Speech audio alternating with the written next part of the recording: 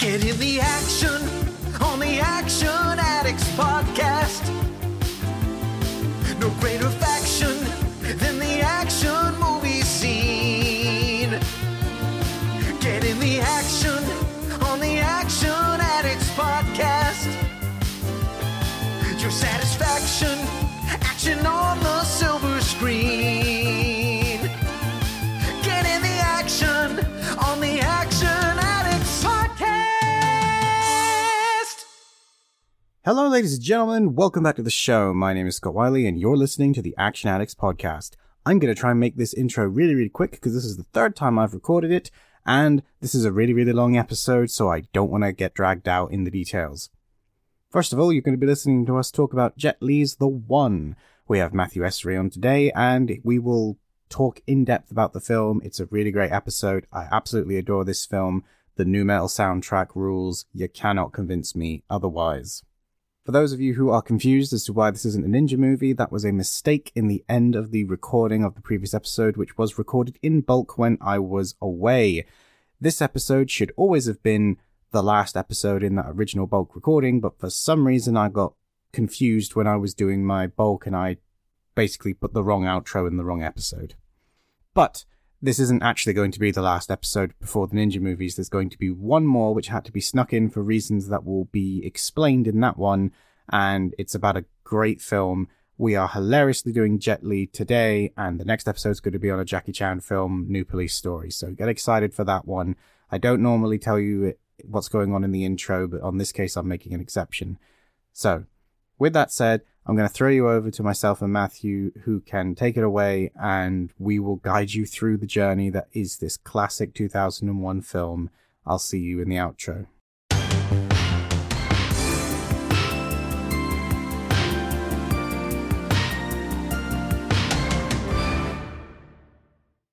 All right, ladies and gentlemen, we're back.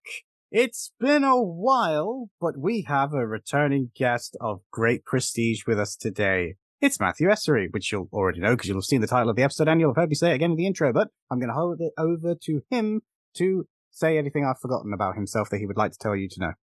Well, if anything, I'm a big fan of shameless self-promotion. Again, as you said, my name is Matthew Essary. I am a freelance film critic, film appreciator, interviewer, former podcaster. I have written for outlets like Polygon, Ain't It Cool News, Screen Anarchy, The Action Elite, Film Combat Syndicate. I've reviewed many movies. I've talked to many celebrities. You can find my work all over the internet.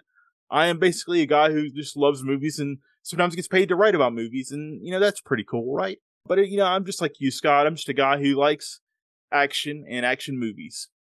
Hell yeah. I like that. I'm just a guy like you. It's just like, yes, I'm too of a fellow kid. How do you do? I'm humble. I'm humble, even though I talk about myself in the third person, like I'm not really me. Yes, that's the only way you can talk about yourself in the third person and make it work. But,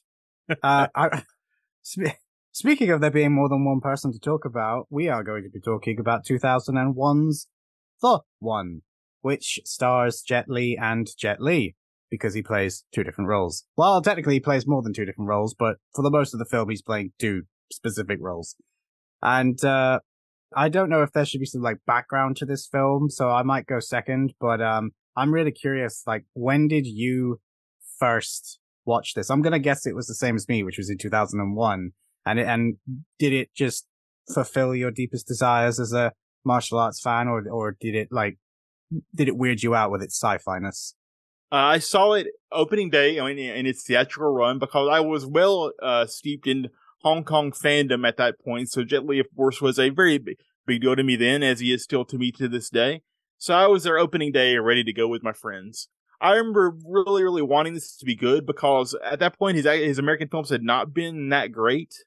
Romeo Must Die was a little bit of a disappointment at the time, and I just wanted this to be good. And I remember the advertisements for it being kind of humorous, because it was basically sold on the idea of who's the only person who can beat Jet Li? Another Jet Li. That's how badass Jet Li is. The only person who can stand toe to toe with him is himself. And I like the dopey sci-fi. I like the dopey sci-fi quality of it, because it's a little bit Highlander. It's a little bit silly. I mean, they even have a riff of there can be only one in the film. And I've always been a big fan of Highlander. I like that kind of trashy European franchise that is Highlander. So between being a Hong Kong fan, a Jet Li fan, and a fan of Highlander, it was hard for me not to like this movie. It would have had to work really hard for me not to enjoy it. Yeah. No, I mean, I agree. My only difference is I didn't see this in the cinema. Or I don't think I saw this in the cinema. No, I'm pretty sure I wouldn't have seen this in the cinema. I'm actually trying to remember. Oh, you know what? I'm going to have to look this up. Hang on 2 seconds. So I'm not entirely convinced that the one had a cinema release in the UK. Well, that's horrible, man. I can't imagine not getting to experience this wonderful piece of cinematic silliness, not being able to see it on the big screen. Because I mean, really, it's such a fun, loud kind of popcorn movie. To me, it feels like you'd be cheated out of the experience not getting to see it as big and as loud as possible. Because some movies are so silly and so kind of knowingly self-aware that you really should see them in like larger than life quality. And to me, the idea of good Jet Li, bad Jet Li squaring off, that requires a big screen, a bucket of popcorn, and just you need that whole cinematic experience for it, in my opinion. Okay, so the plot thickens.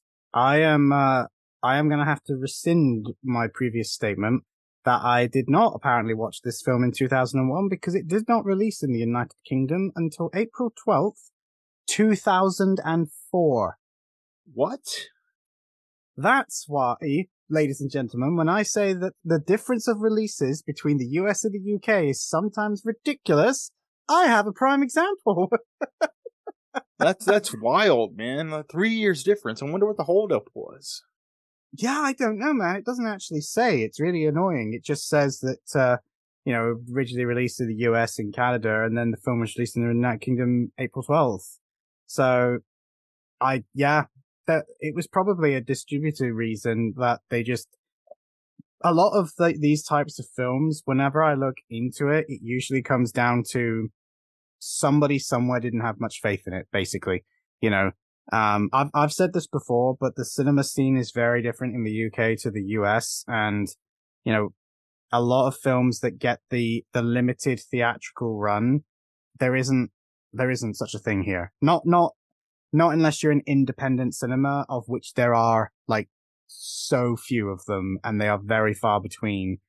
Unless you're in a big chain, you're probably not going to be seen, and even then. Even the big chains, it's like, oh, come and watch. I think the most recent example was Shin Ultraman. That's going to have a UK cinema screening in London.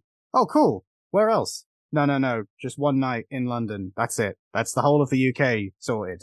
Oh, great. Cool. Well, I ain't seeing that then. But I don't know why some films have this weird discrepancy between releases. It's maddening.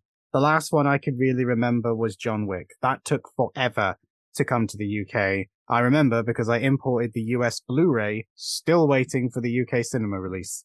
Yeah, that sounds terrible, to be honest with you, man. Like, if that's one good thing about America is that we get like the popcorn action movies right away. They're very easy to see. There's a built-in audience for them here, and Jet Li was a pretty popular American attraction in those films. I mean, quality aside, Romeo Must Die did very well here. So I mean, he was considered a draw at that time. That's why they had 100%. Again, that's why the entire marketing was built on Jet Li versus Jet Li. It's kind of ironic that the whole marketing was built around Jet Li, considering that the film was not originally written with Jet Li in mind. No, it was not. It was originally written for a guy named Dwayne. Yeah, he was this little wrestler in some American TV show called the WWF. I don't know if you remember it, and he was on it for a couple years, and apparently he turned this down and did something called the Scorpion King, and I don't know what happened to him after that. Yeah, I mean, I think he maybe made a movie or two, something about I don't know. He was in that really great car movie. What was it called? Faster, yeah, Faster, great movie. That is a great movie. I'm sorry, I'm dropping the sarcasm now. Yeah. No, Faster is better. Faster should have been the franchise that Fast and Furious was, but no, I'm being a hyperbolic, but I mean, I do really enjoy Faster. Faster is a great movie. It's one of the few movies that Rock made when he was still trying to be an actor that I really appreciate. Faster always struck me as his response to people saying that The Rock just keeps playing The Rock in films.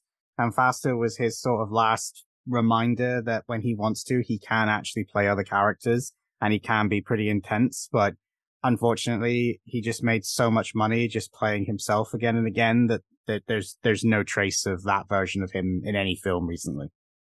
Yeah, he was unwilling to stretch himself really, and that's the same. But to bring it back on topic, the same could not be said for Jet Li, because Jet Li really shows his multifacetedness in this film. He gets to be, kind of humble and the sweet Jet Li that fans know and love, but he also gets to be the Jet Li we don't get to see that often, which is the smug, evil Jet Li. And I gotta say, smug, evil Jet Li is a lot of fun. So I'm gonna kind of kickstart off. Well, A, with my experience, and B, I'm gonna attack what you just said, because I was gonna say something similar. So I'm now 99% confident I didn't see this in the cinema. Maybe it released in the cinema. I don't remember. I might have seen it, but I have much more vivid memories of watching this film with my granddad in his front room on what would have been a big screen TV back then. God knows what the size actually was. And yeah, I fell in love with this film. It had so much stuff going for it that appealed to me. I love sci-fi. I love martial arts. I already knew who Jet Li was. I'd seen a bunch of his films from Hong Kong. We had them on VHS. In fact, I've still got them on VHS. Those specific ones, like Fist of Legend, which I'm amazed because I honestly thought I wore that VHS tape out, but it still plays. And I actually, in retrospect, think that The One is one of Jet Li's best films, not necessarily in terms of the martial arts, but for me, Jet Li has played, as you've said, not as many, but he has played villainous or antagonistic roles throughout his career.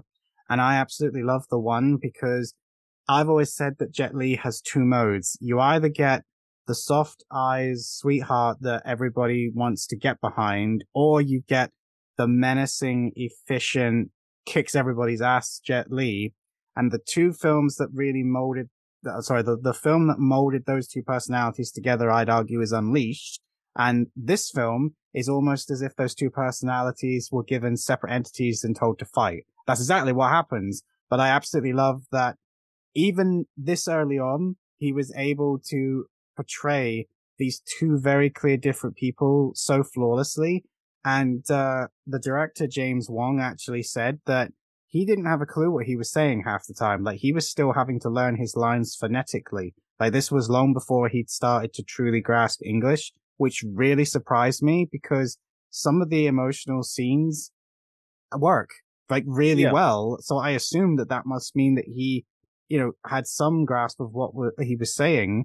But to hear that most of it was just him reciting sounds that he didn't understand just elevates it even more for me.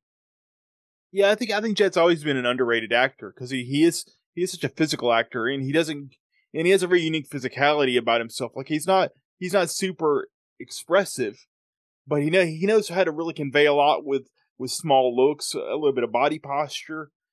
And you're right. I mean, he nails a lot. He knows a lot of the emotional scenes in this film, despite not having that good of a grasp of English. It's really quite remarkable. And the fact that he clearly is playing two very different characters in this film, and you're never once confused about which one is which because he embodies both so differently, but so fully. Yeah. Yeah. I mean, there are, like I said, other films where he plays a bad guy and he always nails those performances. In fact, I wish we had more films where he was allowed to play the villain or at least be more of a hard-ass character because he does play it so well.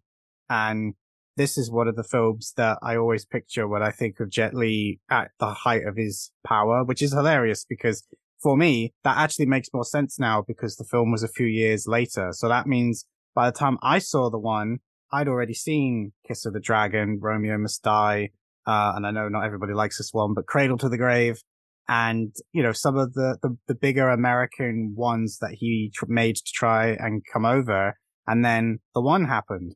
Now, of course, in retrospect, I'm amazed that didn't confuse me more because I remember watching the documentary back then saying that this was his first American film, but I guess for whatever reason that just didn't resonate.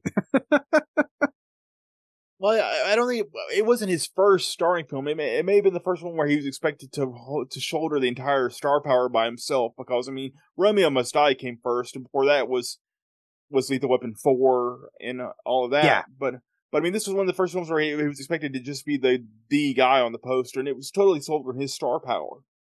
And but you're right about his villainous turn in this, because Jet has got such a quiet menace about him when he chooses to play evil, because that same sweetness, that same softness that he conveys as a good character can very easily be turned to just like this kind of quiet, like vaguely threatening quality. And I'm having a hard time kind of explaining what I mean, but there's this but the idea that people who are truly tough and truly dangerous are not necessarily loudmouths or loud about their abilities to fight or to be violent. So the fact that he's so quiet and unassuming as a villain really works, because that's how truly dangerous people are. They know they're badass. They don't have to go around boasting how badass they are. They'll just knock you out. And Jet really can convey that when he chooses to go hard ass mode, because he's got a quiet swagger about him that you can just sense that he knows what he's doing. Yeah, no, exactly. And just to go back quickly to what I was saying, I have no idea why they don't count Romeo Must Die. The only thing I wonder is because it was filmed in Vancouver, but ultimately I don't care. Anyway, Jet Li doing his bad guy thing is actually interesting, because I would say that there are some some Chinese films that show a more sort of hard fronting face Jet Li as the hero. You definitely had those roles that showed you that he had a sort of more playful side, more friendly side, but there were a couple of roles that he did. I'm thinking of like the one where he played a bodyguard. I cannot for the life of me remember what the name of it was, because I think it had 3 different names depending on where you released. But The Bodyguard from Beijing. Bodyguard from Beijing. I think another one was The Enforcer, and I think maybe Red Dragon are the 3 that spring to mind, where he was still a good guy, but you got a slightly different personality to the martial arts folksy master that he'd been kind of stereotyped as for a long time. He was often kind of portrayed as like this stoic character, because so often in Chinese films, and I'll say Hong Kong films too, because there's overlap here, because he was a mainland actor working a lot in Hong Kong. But Bruce Lee is eternally popular in that area, and even in Jet Li's day, they were still trying to kind of mold people in that Bruce Lee image, and Jet Li was sort of that guy for them a lot, where he was sort of the kind of intensely quiet kung fu master. Like in a lot of his movies, he doesn't really joke around. He's not really playful. He's sort of kind of this stoic badass character. He doesn't get to show a lot of the natural charisma that he has. In fact, I would say he got to show his charisma more in his English language films than he did in most of his Hong Kong films. I mean, sure, in the Once Upon a Time in China films and the Feng Sayuk movies, he gets to be a little playful, a little silly, but more often than not, he was very stoic. Like, he was very much how he was in Fist of Legend, where he was kind of like this kind of just very typical kung fu righteous ass kicker. You know, yeah. His only personality is that he's good and he'll beat your ass if you're bad. And no, I completely agree, because growing up, not so much today, I think Jet Li's legacy, whilst it's still very much there and intact, because he doesn't have that same sort of mythos around him that a Bruce Lee or a Jackie Chan does. I definitely feel like for a younger generation, Jet Li is sort of almost not forgotten, but he's almost been supplanted by Donnie Yen. Because Jet Li, as you said, used to be the serious one. If you went and saw a Jet Li film, people were going to get beat down and it was going to be painful, and he was going to make it look effortless, and his speed was insane. And I feel like nowadays, if you were to say who are the big 3, depending on the age group of the person you ask, I think a lot of people would say Donnie Yen. And if you said, what about Jet Li? They'd be like, oh yeah. You know what I mean? And it's really frustrating that that's kind of happened. It's because sadly Jet's had failing health these past few years. He doesn't make a lot of films anymore. I've heard rumblings from people that he's maybe going to make something again soon. I don't know if his health has improved, but he didn't really take a sabbatical from the public eye. And in that time, you've had the rise of Ip Man, and Donnie Yen had this renaissance later in life, as in his early 60s, with Ip Man and now in John Wick 4, he's had his career resurgence where now he's seen as like the heir apparent to Bruce Lee.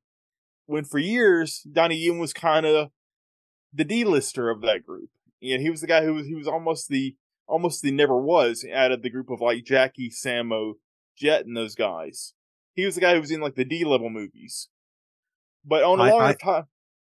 No, sorry, I was just going to say I completely agree with you. He had some great films in his filmography, but you would never put him in the same breath as Sammo Hung, Jackie Chan, Yuen Biao, Jet Li, and so many of my old Hong Kong Legends magazines kind of prove that, because the only film that he would ever really get sort of praise for would be Iron Monkey. Like all of the other films that are now considered cult classics, they've kind of retroactively become cult classics, in my opinion. Yeah, no one was talking about Legend of the Wolf back then. No one was talking about that movie or Tiger Cage. Yeah, or the Tiger Cage films. Yeah, or Tiger Cage 2, or like High Voltage. Those movies are very low rung. I mean, I'll be honest with you, they're very low rung Hong Kong films. I mean, he was in the Line of Duty 4, of course, which is a good movie. But again, that was the fourth installment of a movie where he wasn't even the main character.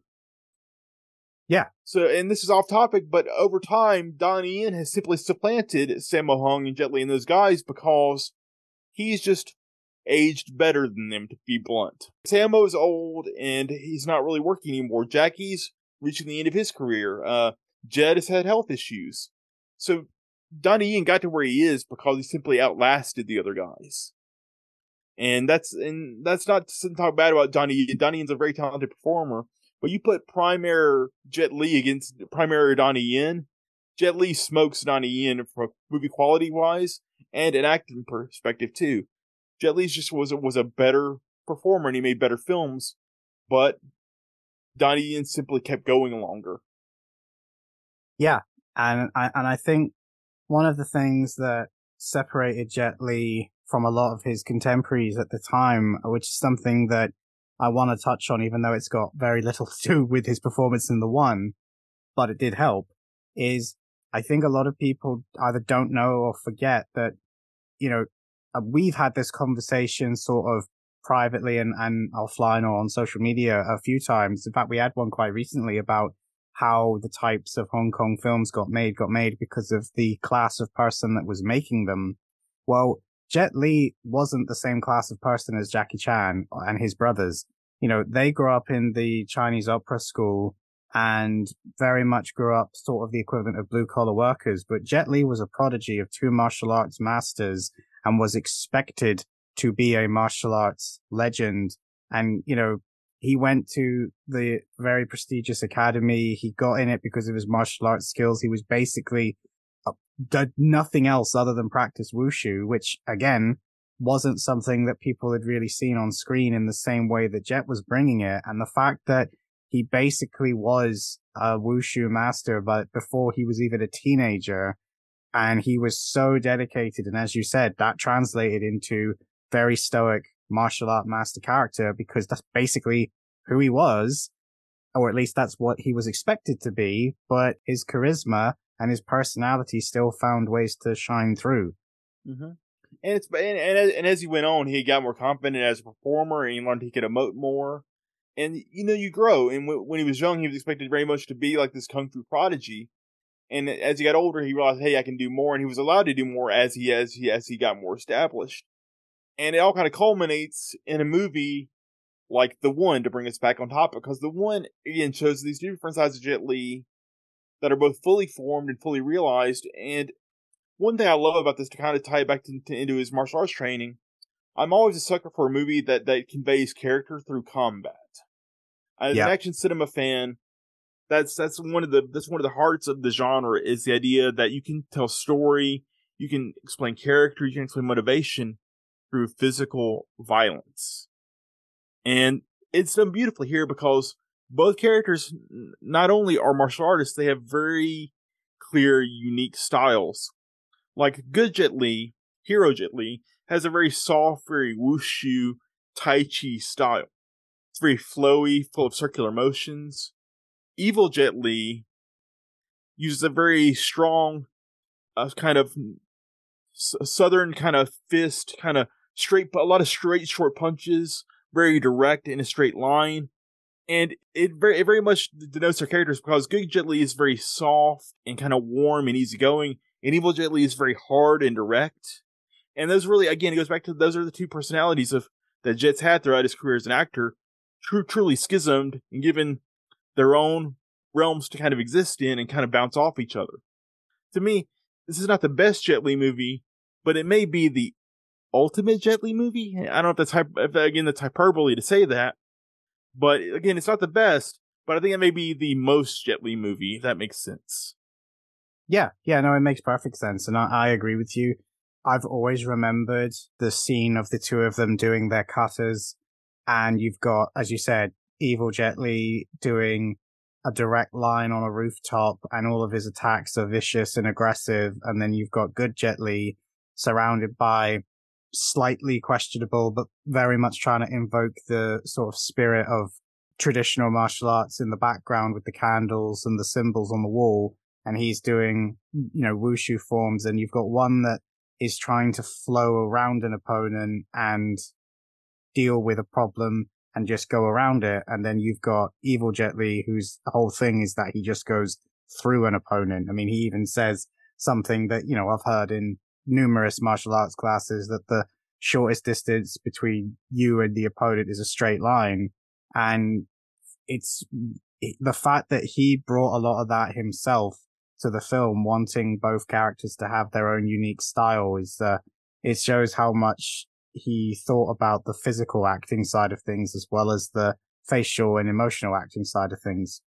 Mm-hmm. And I think that's a good illustration of why, if this movie had involved The Rock, if it had used Dwayne Johnson, it would not be nearly as good, because so many things that make this movie good were resulting from putting Jet Li in the role, and kind of happy accidents that kind of sprung from the butterfly effect of having him in this role. His physicality, his the way he approaches the character. Because if it was Dwayne Johnson, it would just be this kind of generic, forgettable, movie. It'd be like Arnold Schwarzenegger's The Sixth Day. Do you remember The Sixth Day? No one really remembers The Sixth Day because it's not that memorable. It would have been just... I remember The Sixth Day. But yeah, I know exactly what you're saying. I mean, but it's not a top-tier Arnold movie by any means. And no. That's what Dwayne Johnson's the one would have been. Because what makes this interesting is are the things that kind of spring out of having Jet Li in this role. That and the fact that some of the supporting cast is surprisingly good for a movie like this. Like you've got a couple of really good actors in here with really questionable hairstyles, like Jason Statham and Delroy Lindo, and so they definitely add to it as well. But I mean, that's more of just dressing on the side. That's kind of garnish on the plate of this main course, which is again seeing the two sides of Jet Li basically fully represented and then squaring off with each other. So I guess to bring it back around, the advertisements were right to kind of sell it on the idea of Jet Li versus Jet Li, because that's really the most fascinating thing about this movie. Yeah. And there's three things I want to kind of say there, because you've allowed me to introduce another member of the cast that I was really nervous that you were going to steal from me. But also, you said about Jason Statham. I watched, because I've got the 88 Films Blu-ray release that they did, and I was so happy to finally have an excuse to break it open. And I also watched an interview that they did with the director, James Wong, and he made me laugh so much when he was talking about Jason Statham, because he was like, oh, we had Jason Statham before he was a big star, which was true. I'm not disputing that. But it was when he said, he hadn't really done anything before this. And I think he was just a guy that, used to invite people into nightclubs. So he had that sort of accent for the job. And I'm like, hang on. You don't know that Jason Statham was an Olympic diver? He was not some guy that was inviting people into nightclubs. And also, Lock, Stock, and Two Smoking Barrels and the two Guy Ritchie films he did that made him pretty big in his own right.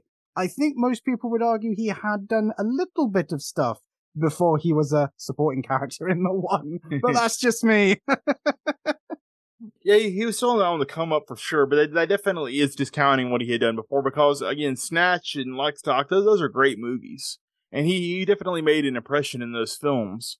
But I don't necessarily know if James Wong is the most astute director I've ever seen. Like I said, I think a lot of the movie is good, kind of not because of the directing, not because of the script, but because of what the actors bring to it.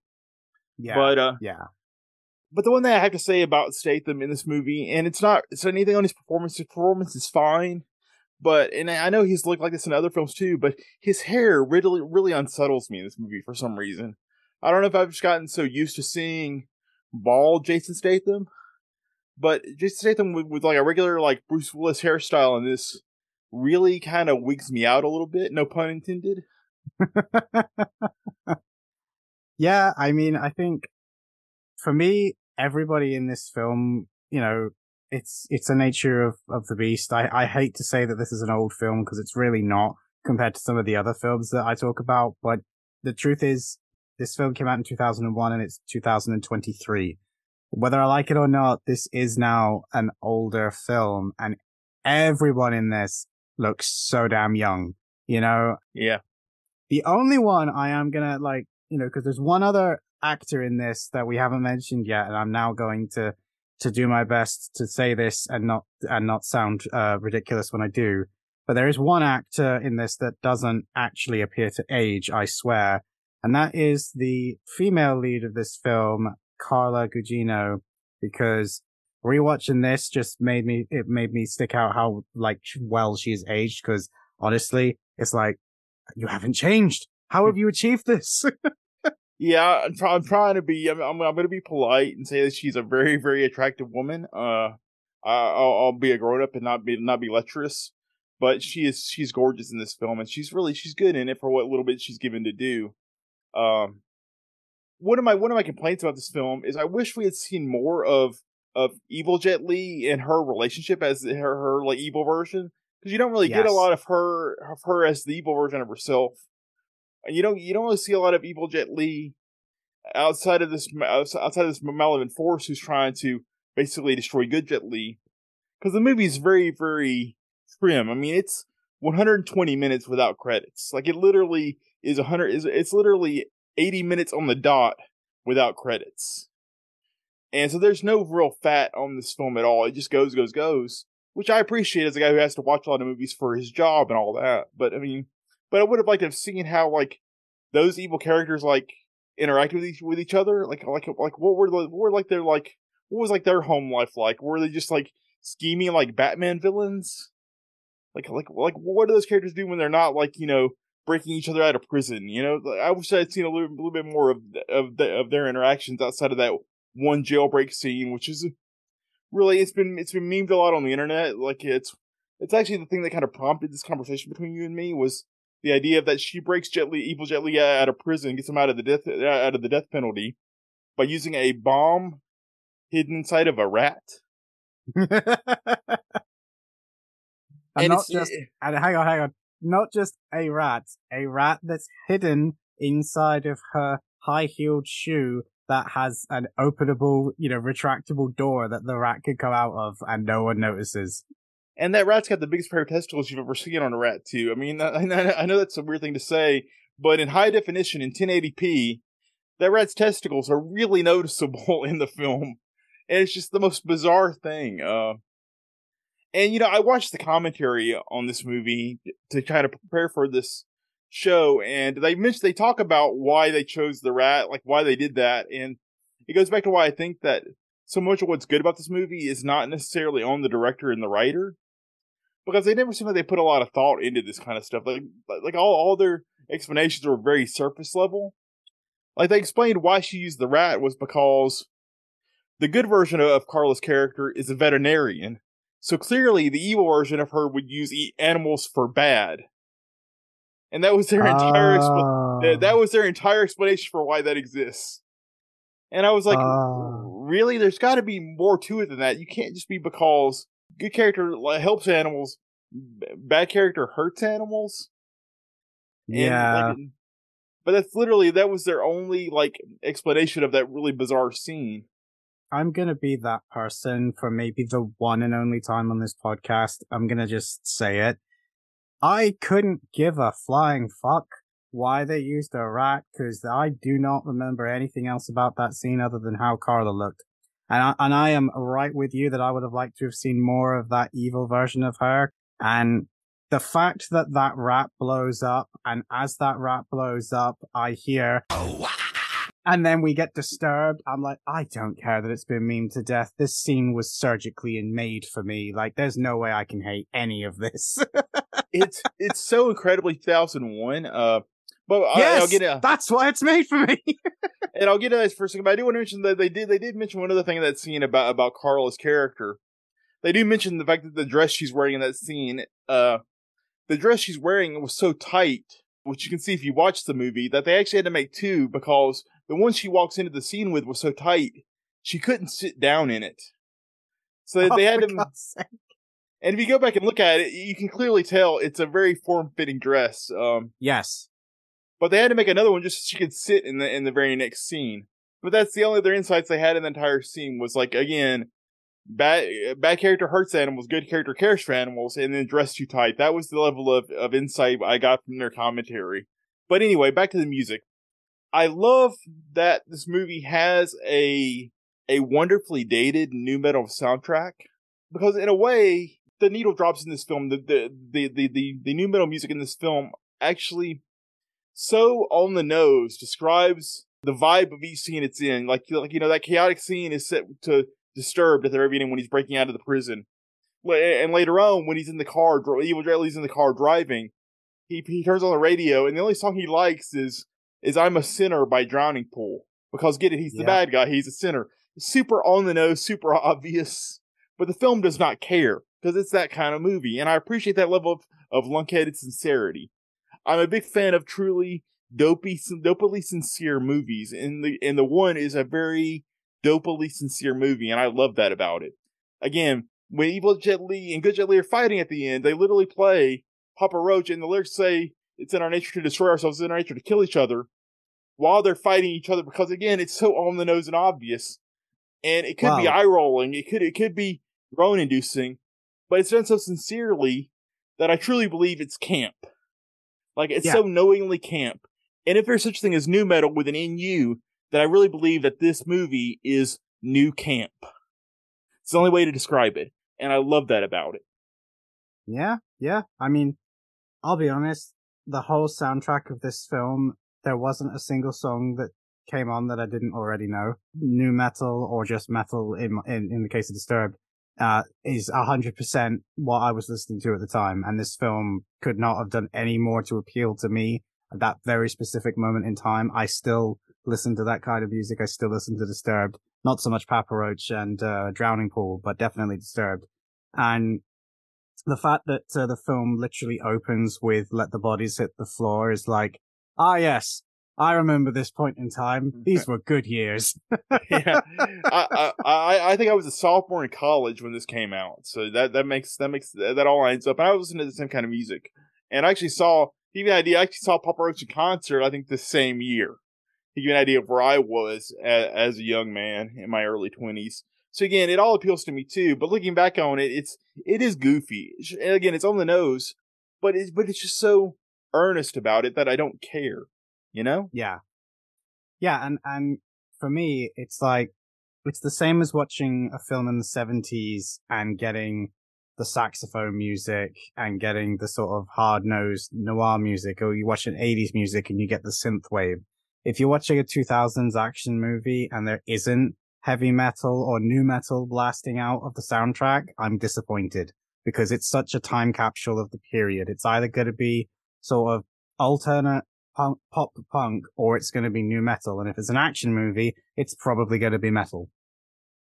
Yeah, and I would argue that is better than where we are nowadays, where all the needle drops movies nowadays are movies from like the 70s for some reason. Yeah. Like Guardians of the Galaxy, as much as I like that franchise, has ruined modern day needle drops in films, because now it's all movies that it's all music that not I listened to as a kid, but my dad listened to as a kid. And so we've really kind of lost the joy of like modern needle drops, which I think the early 2000s were the last heyday of that kind of thing, where you could have like the soundtrack with music from, and it would be nothing but like artists of the day who mattered. Well, the other thing as well that I think this film really does is, as I said, the way that the Disturbed track comes on is synced to what's happening on screen. And they do that with every single song. And I don't feel like that happens these days. It just kind of feels like music starts playing and stuff happens. I mean, Guardians of the Galaxy maybe is an exception to the rule because, yeah, James Gunn does tend to mix the music with what's happening on screen really well. But so many of the other films, the trailers sync up what's happening with the music and the cuts and what's happening. But the films very rarely do. It's just playing in the background while stuff happens. And watching this film today, it really stood out to me how well the music matched what was happening on screen. It's because I think that we're in a post irony. I don't mean post. I think we're still in a time of ironic detachment with the way media is being made. Everyone is so afraid of sincerity. So we've talked about this before. Filmmakers are still afraid of sincerity. They're still afraid of doing things that can be perceived as camp. Because again, I really do believe the one is new in you camp. It's new camp, and much like the same way like Batman in the 60s was campy, the one is campy for the 2000s, and filmmakers have not yet found what is camp for the 2020s yet, or even the late 2010s. They haven't yet embraced that whole aesthetic yet, or that whole idea. We're still in this whole kind of Marvel irony era of characters rolling their eyes and saying, well, that just happened.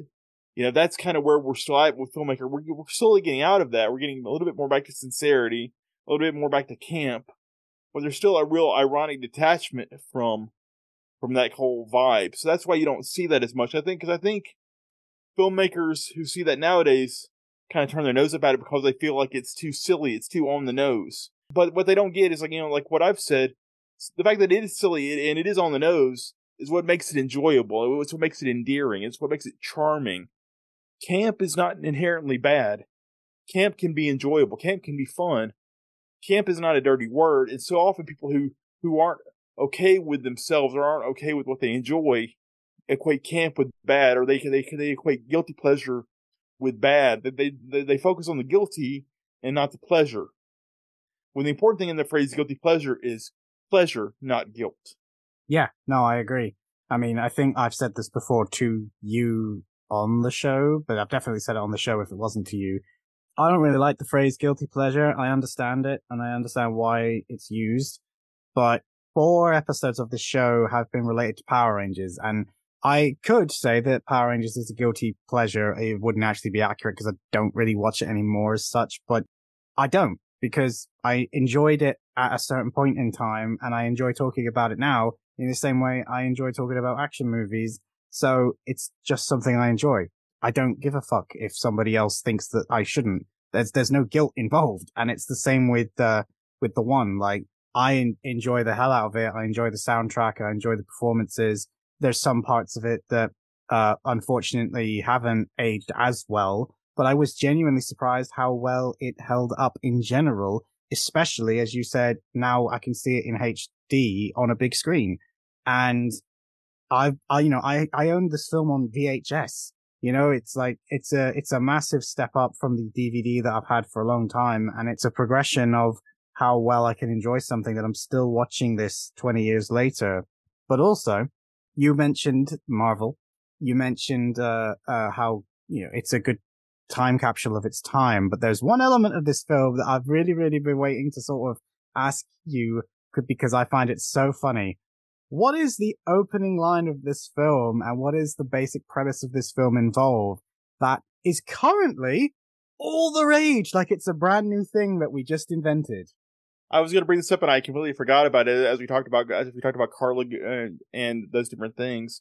But you're right, the multiverse. The entire first few moments of the movie is spent explaining the concept of a multiverse.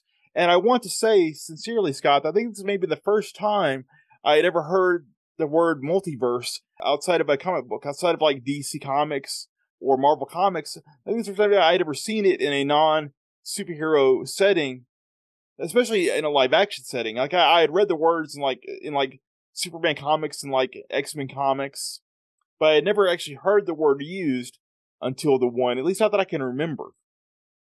Yeah, no, I think I might be the same. I mean, parallel realities and dimensions had definitely been a thing in like Star Trek for a long, long time, but they never used that specific term of multiverse. So I'm with you. I think this might be the first time that a mainstream film used that word to describe parallel realities. Yeah, and it very much plays with that idea that's become so popular in the Marvel Cinematic Universe, where you have like the alternative versions of things. Like they have the hilarious, and we've completely glossed over this one, but the hilarious little side joke of all the different alternative Jet Lis. Yeah, and that's such a great little sight gag. You have Jet Li with a blonde wig, as his name is Spin Law, and it's just ridiculous stuff like that. Or Jet Li with like Rasta dreads, And that's kind of the wonderfully sincere, kind of goofy quality about this that really makes it work. If it didn't have that, the movie would not work as well. If it was too straight-laced, if it was too po-faced and serious, it would all fall apart. Because it's got to be a little winking to make it work. 100%, because like, the Jet Li at the start of the film that gets killed, the one that's being escorted by the SWAT team, is literally called Lawless.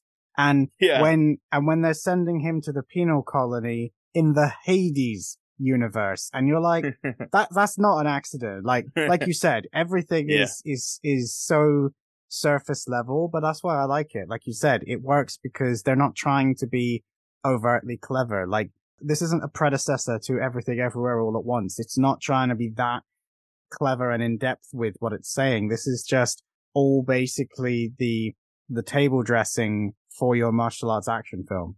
Yes, it goes back to the idea that movies can just be fun, and like I always get whenever I think about things like this, I always think of that's about the whole concept of movies for guys who like movies. Well, this is very much a movie for guys who just like movies. Like it's I put it in the same category as like lazy Saturday afternoon watching that you would put like Roadhouse or let me see another example, or like again like a Highlander, a movie that would play on like cable television that you just kind of sit and casually watch on a Sunday afternoon or Saturday afternoon.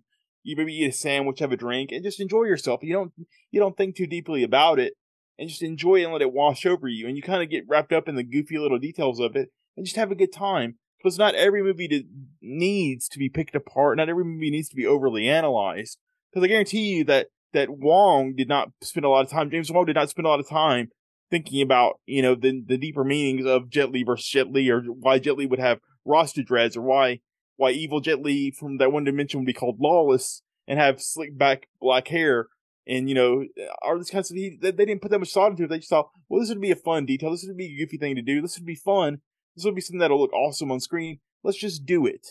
And sometimes movies can be that thin and still be enjoyable.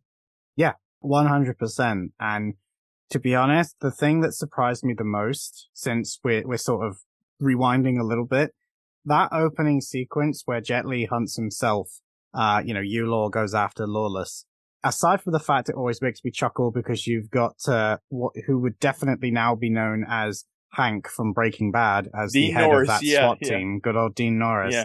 But you've also, that's where you get the first moments of Yulaw using his like enhanced powers, I'm going to call them powers, to basically just wipe the floor with them. But you get that sort of Matrix-esque sequences where there's slow motion, he picks up a guy and uses him to deflect bullets, you get the bullet time shots, you get CGI bodies just floating through the air. And what surprised me is they actually have aged pretty well.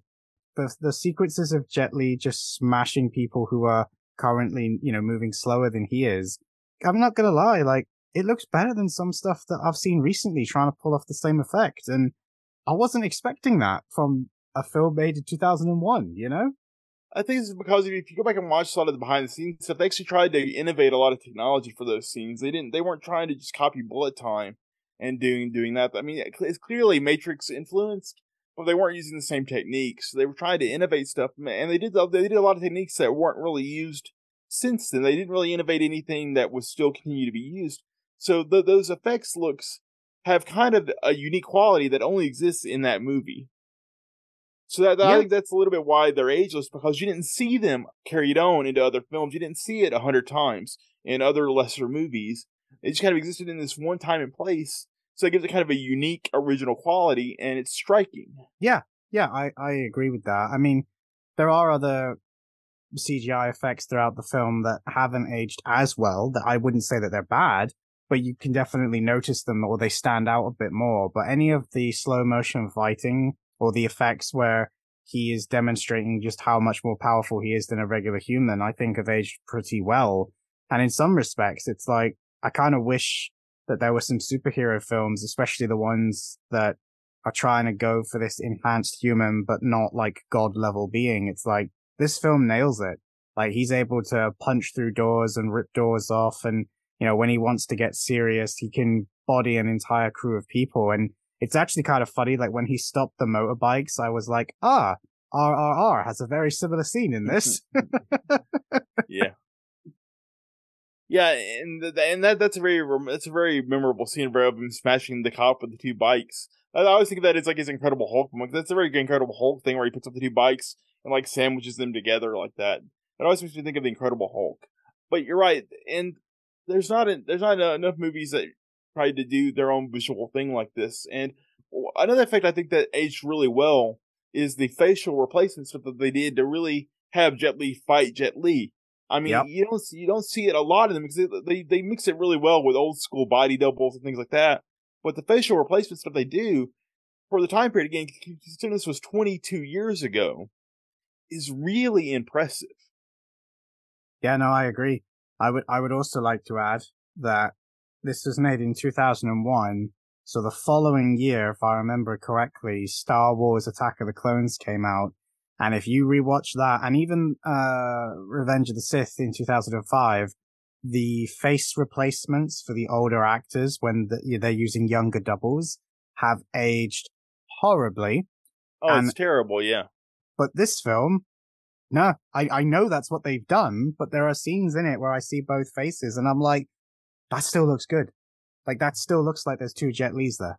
Yeah, I mean, like if you know how they did it, you can tell. But even if but just looking at it casually, it does the trick. It convinces your eye. Unlike Attack of the Clones, where you have Christopher Lee's face on a younger body, it's so clearly jarring in Attack of the Clones.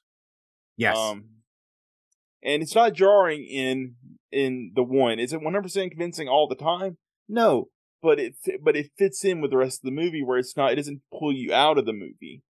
And that's kind of remarkable considering that the one is not a big budget movie. It's not this huge, special effects extravaganza. But yet these effects that it has are really effective. No, I completely agree. I think that's part of the reason why I always enjoyed it as a kid, because you had this really good melding of sci-fi and action, which I've always enjoyed anyway. And it's like, the whole opening segment, which takes place in an alternate reality, but it so closely mirrors our reality. And then you basically get the entire scene again, but now in LA. And the difference is that this Jet Li is one of the SWAT team rather than the prisoner. I really liked that whole doubling of sequences and events works for me. And then, you get that initial confrontation between the two Jet Lis, and it's just wall to wall action, and it just works. Like, in my head, I remember there being more martial arts stuff than there actually is. But then when I rewatched it, it's like, there's so much more to this with all of the various gunplay, and some of the Jason Statham stuff. And I mean, the fight between Jet Li and Delroy Lindo, I mean, I remembered that, and that is such a brutal scene because Rodecker just stands no chance of defeating this superpowered version of Jet Li. I mean, I don't think he stands a chance of beating a normal version of Jet Li, but the way in which that scene is done just perfectly, in my opinion, showcase someone that is enhanced but isn't like indestructible going up against a normal guy. Like, it doesn't matter that in theory you can beat him. It's not happening practically, Yeah. And that, to me, that's a fight from a technical perspective that shows that body double fights can work really, really well.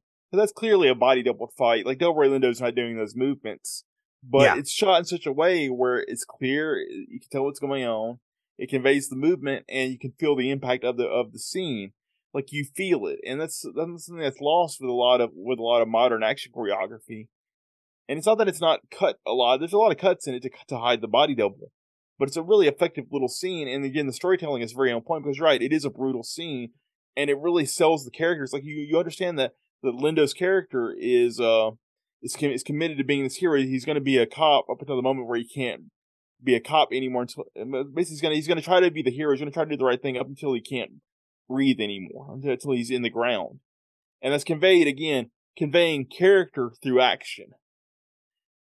And that's one thing that the one does really, really well, is it conveys character through, again, physical violence, which to me is what so much of action movies should be.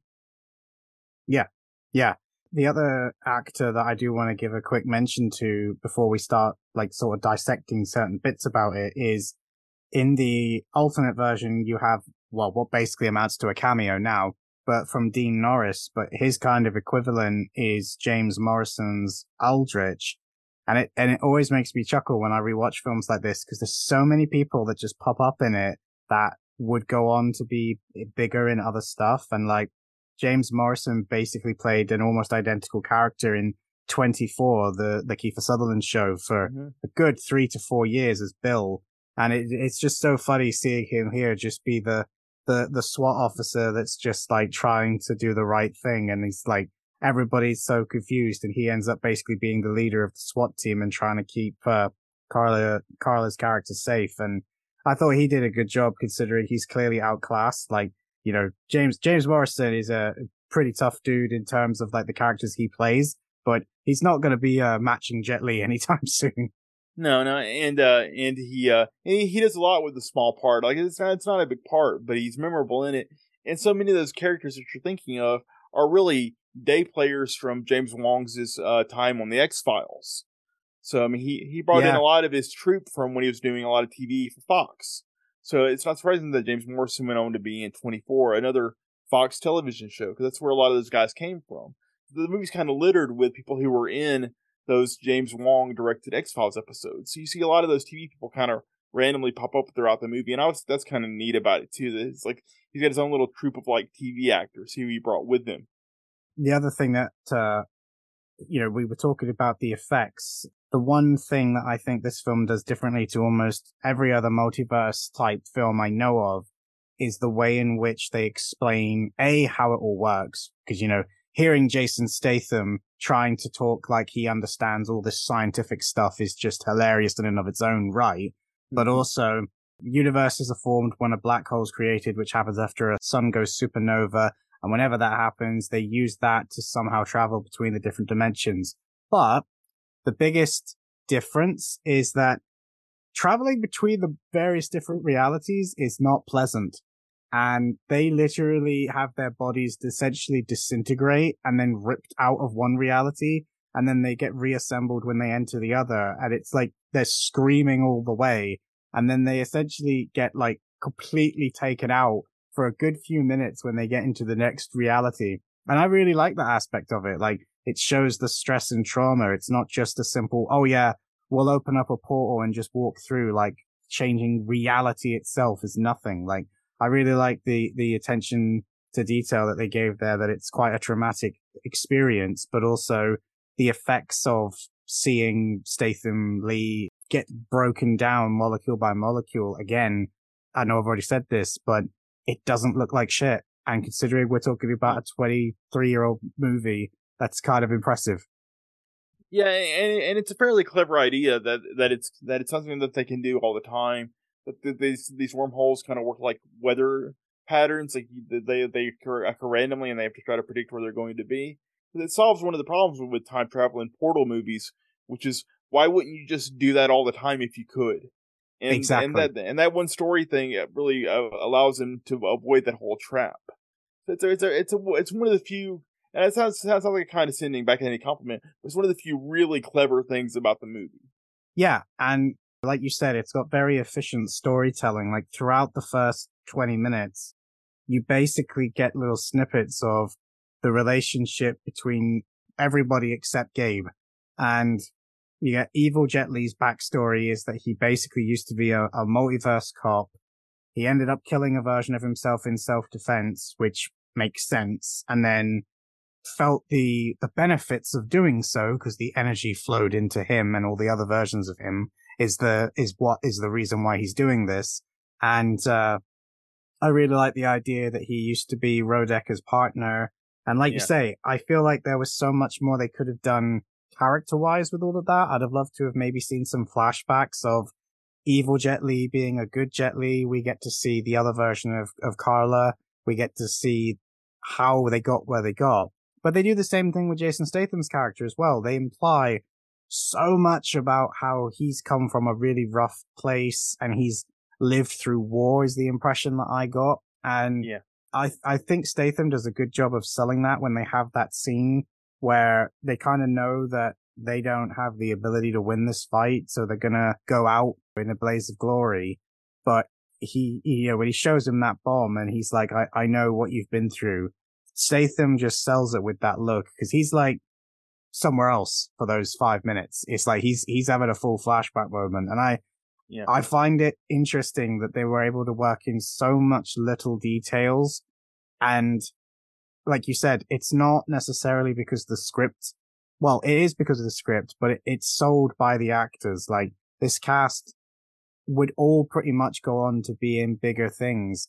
And the fact that they managed to get so many of these people in the right place at the right time probably couldn't have been repeated even 5 or 6 years later because they probably couldn't afford them all. It's true.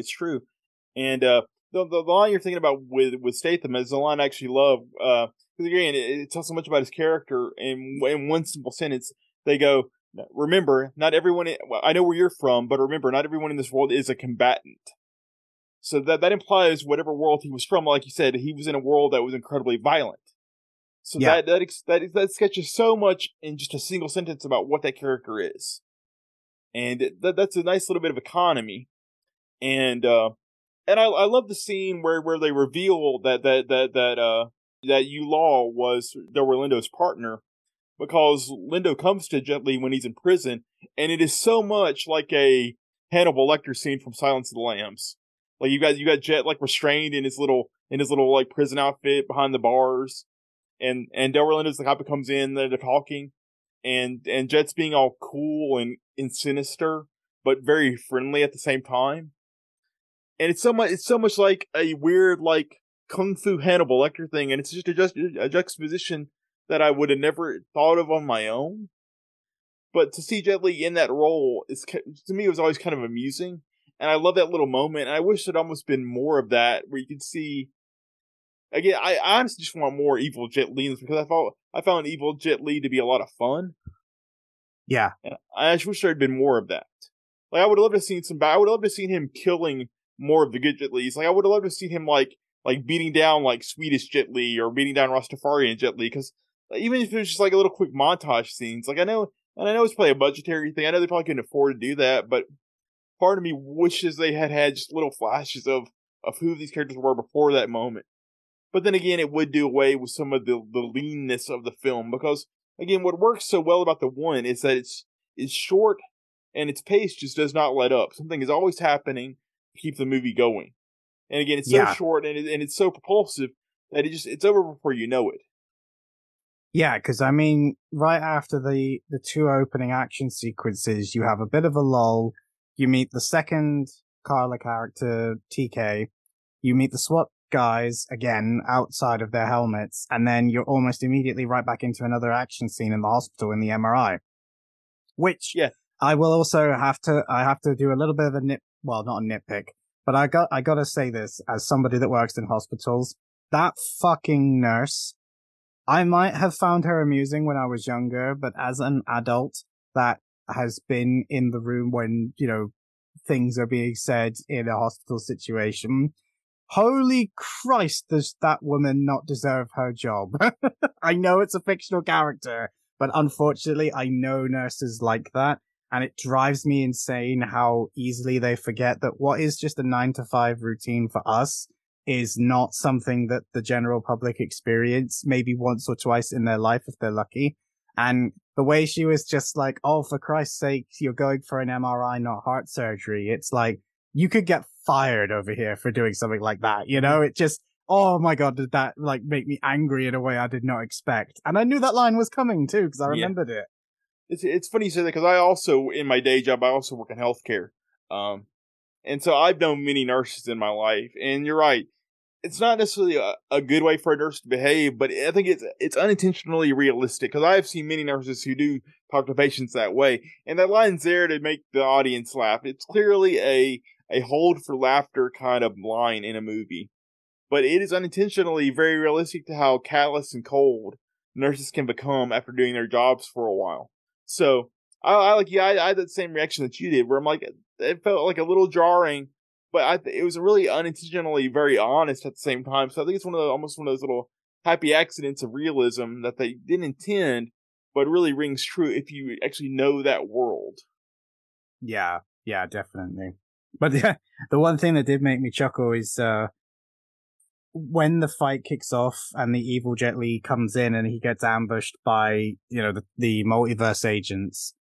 I love their guns, by the way. That's a great prop. Yeah. But I love the fact that he escapes by jumping through the MRI machine, and it just made me laugh because I mean, I'm not saying that there aren't hollow MRIs out there, but I know if he tried to do that in like our hospital, he'd meet the end of the MRI machine and realize that he's just essentially trapped himself.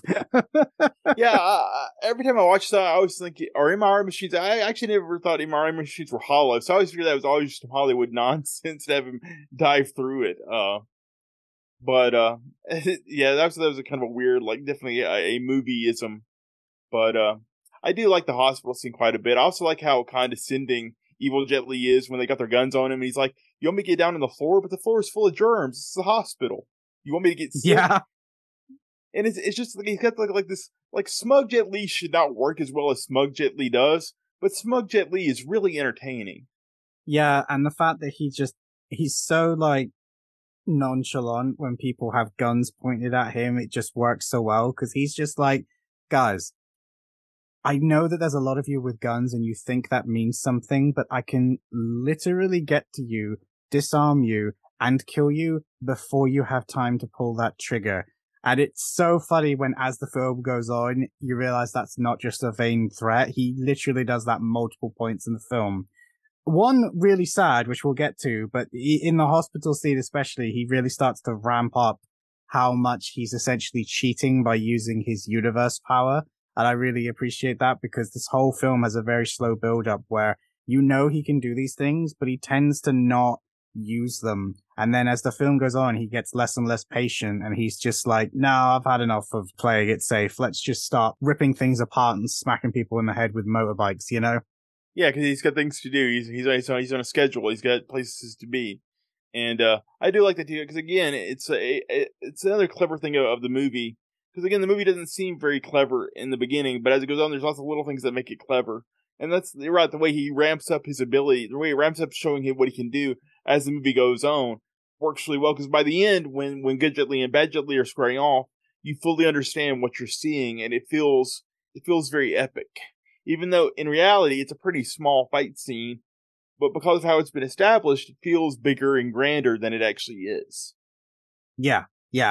And I just wanted to rewind quickly a little bit, and the one thing that I think works for me in this film that some other films struggle in is Gina as TK. Her and Jet Li's chemistry really bounces off the screen for me. And I love the fact that they made the decision that she could speak Mandarin as well. And it's only brief, but the scenes in which they do it, it really helps give the idea that these two have been together for a very long time. And it's like, they don't waste any time trying to like give them a problem or an issue.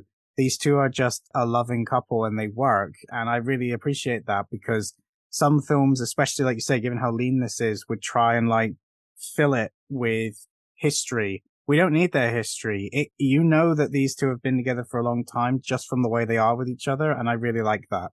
Yeah, and And again, that's one thing that is nice, and I believe the Chinese and the Mandarin they speak. I believe that was actually Jet Li's idea, if I remember correctly, because they do mention that on the commentary on the film, and I believe they mentioned that was actually Jet Li's idea to kind of give them a sense of familiarity to each other, and it works very well. You're right. It's one of the few quiet moments in the film, and again, it's very very brief because again the movie just doesn't keep going. But it does work. It works very well in adding shading and again sketching shading very quickly into this very fast film, because every bit of nuance, every bit of character is again it's all layered in very very quickly. So it has to paint very broad strokes with very little. Yeah, and I think it helps too because you go immediately from that scene to the hospital scene, but in the hospital scene before it all kicks off, you have that moment where Jet doesn't tell the police what he saw because he knows that they think he's crazy, but he does trust her enough to tell her, which is not how it would usually go down in a lot of films. He would just keep it to himself, and that would form some kind of a rift because she'd know he's lying, which she does in the film anyway. And then when you get the two of them having that emotional moment of, this is what he's seen, she quite clearly doesn't necessarily believe him, but she also can't deny that strange things are happening. Like, that's the moment when she's like, people get older, Gabe. They don't get stronger. They don't get faster. It's like, there's clearly been some worry brewing underneath the surface from her for a while. And the way in which the two of them play off of each other in that scene just works. Like, it really annoys me that they don't have more scenes together to just play off of each other, because they're actually really good. Yes, there's a real tenderness to it. I mean, they really are a beautiful little couple that seems like on paper you wouldn't think they would work, but they really have a kind of an intimate quality almost immediately, and they've got real chemistry. And that's not something that you can always say for Jet Li movies, because Jet Li movies tend to be very chaste. He doesn't always have a lot of chemistry with his co-stars, but I don't know if it's just Carla's just innate charisma. But her and Jet Li have a lot of chemistry with each other in this film. Like, you really kind of believe they are this kind of happy little suburban couple. Yeah, no, I agreed. And I do think some of it helps that Carla is a very good actress. Like, I've never seen a role of hers where I think, she's just phoning it in, or, this isn't really working for me. Like, everything she's ever done, I think she always gives 100%. But I think I think the same is also true of Jet Li. And yes, maybe at the time they didn't know what they had, but I think those two are very similar in that they can emote a lot of emotion and tenderness without needing pages and pages of dialogue. And I think maybe that's why it works, because they're very similar in that regard. Yeah, because Jet Li's a very underrated eye actor. He's got good subtle expressions, and he can really convey that kind of sweet softness very well, and he's done it in a lot of his films. Again, most notably in Unleashed or aka Danny the Dog, and he peppers some of that in here, and that the kind of sweetness. You can see why a woman like Carla Giano's character would fall for him, because he has kind of got this kind of the sweet puppy dog quality about him, where he seems just very very gentle, despite being such a talented martial artist. He's got this kind of gentle quality about him. You can see why a woman would respond to that so well. Yeah, 100%. And I also like the fact that after the MRI fight, they essentially have a mistaken identity where, for some reason, they all just assume that Jet Li is the one that killed the security officer. I know that they see him run out of the room, but it's like they don't even try to get his side of events. They just assume that he just shot the guy, which makes no sense, but I get why they did it. Is, from this point on, Jet Li is essentially having to fight his friends, and the only one that believes him, at least to enough of a degree to still be on his side, is his wife. And he's now got to go up against Aldrich. But what I absolutely love is the fight with his friends isn't like any of the other fights. It actually is more like a Jackie Chan fight, because he's slowly but surely handcuffing everyone and tangling them up together and just throwing them around, but he's not actually hitting them. And I almost feel like that was put in just as a sort of, yeah, we can do this sort of fight scene too. Like, it almost felt like a haha, Yeah, because I mean, Jet Li was never much of a prop fighter. I mean, that was always more Jackie's thing. You're right, and it felt like them showing, hey, we can do what Jackie does. We can do that kind of thing. Because you got to remember, at this time, Jackie Chan movies were very popular in America too. So some of that was probably an intentional homage because because American audiences were responding to that stuff in Jackie Chan films. Those movies like Super Cop and First Strike and Rumble in the Bronx had come out in America and been moderate hits. So people were kind of looking at kung fu movies like that. That's kind of what they expected to see from kung fu movies at the time, was a kind of Jackie Chan-esque, subduing a bad guy, not necessarily beating them down, but just kind of subduing them in kind of a almost humorous way. Yeah, exactly. And the fact that he's not fighting bad guys in that scene makes it work. Because obviously we've seen multiple Jet Lis by that point, and the fact that we're seeing the good one actually take the time to not hurt his friends, which we know full well if he wanted to, he could, send them through the wall. So the fact that he's being so restrained, and he is also demonstrating that he has a much greater mastery over his new abilities than perhaps even he realizes. And it maybe when you first watch it, that scene won't stand out to you in that regards, but on a rewatch, it's like, yeah, he's not just destroying everything in his path, which means he must be holding back, because otherwise we know he can. Again, it's character through action. It's conveying character through physical violence. Exactly. Skipping ahead just a little bit, because we already kind of covered the Jason Statham scenes in the scene where Rodecker dies, but one of the most tense moments of the whole film for me is TK's next and sadly final scene in the film, where they go back to her home and she's expecting Gabe to be there, but unfortunately evil Jet Li, aka Yulaw, is done that already. How he got there before Gabe, I don't really know, but he did. And she essentially, he's like, I need a weapon, which is exactly what the other one was saying earlier. So again, there's no reason to doubt that that's the good version of Jet Li. But then she sees another Jet Li on the roof outside the room. And in that moment, you're like, oh, shit. And I gotta say, like, considering the conversation that is often had about whether or not female characters are able to look after themselves or whether they're just there to sort of serve the plot of a male character, the fact that she accurately manages to deduce which one is the fake, and the second she realizes that the one in the attic is the fake, the gun that she was about to hand him, she now draws on him, and there is no doubt in my mind that if it was anybody less skilled, she'd have put a bullet in his head. It's like, that was not a woman that you wanted to cross. Yeah, they definitely tried to give her that moment of agency and bravery, and it's just, again, because he is basically a supervillain, she had no chance. But again, in a movie that's full of little character moments, because again it's so propulsive towards action, it's nice that they could show that she was competent. She was not just a damsel in distress. She does get fridged, to use an internet term, to motivate Jet Li in the end. But in that moment, she still shows that she has agency and she's a character of action, which is good, because they very easily could have just had evil Jet Li overpower her and show that she was weak, and he could have tricked her. But they chose to have her be intelligent, clever, and perceptive, which is not always the case for these kind of movies with female roles. So for that, it should be commended. Yeah, and I wouldn't necessarily say that it is fridging, given that, her character sort of exists multiple times, and we see multiple different versions of her. And like you say, she's got a lot of agency in the film. The character I actually feel sorry for is Aldrich, because obviously once she realizes that she can't kill Jet Li, she calls for him, and literally all he gets to do is open the door, and he doesn't even get a shot off, and he's dead. And I was just like, oh my god, that's so disappointing. That's true. He does get taken out pretty quickly. But like you say, the death of his wife is one of his closest friends, and the fact that everybody thinks he did it as well just sends good Jet Li over the edge, and he's now decided that he's going to team up with Statham and he's going to kill bad Jet Li. I also like when the rest of the SWAT guys come in the room, and obviously Yulaw jumps out of the window and shatters it, which is the great little stunt scene.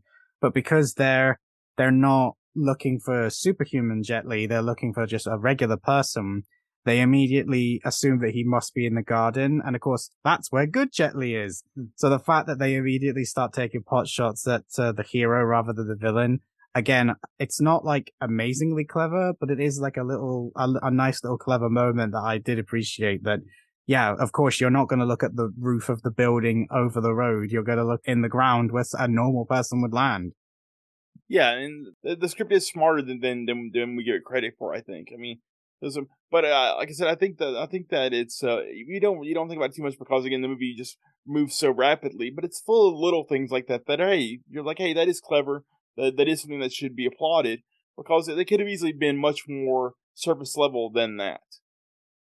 Yeah, yeah, and then we get a lot more backstory, a bit more bonding between Jet Li and Jason Statham, which is always funny to rewatch, given how many films they have kind of done together over the years. You could almost plot their careers by which film are you talking about when you say that they've done a film together.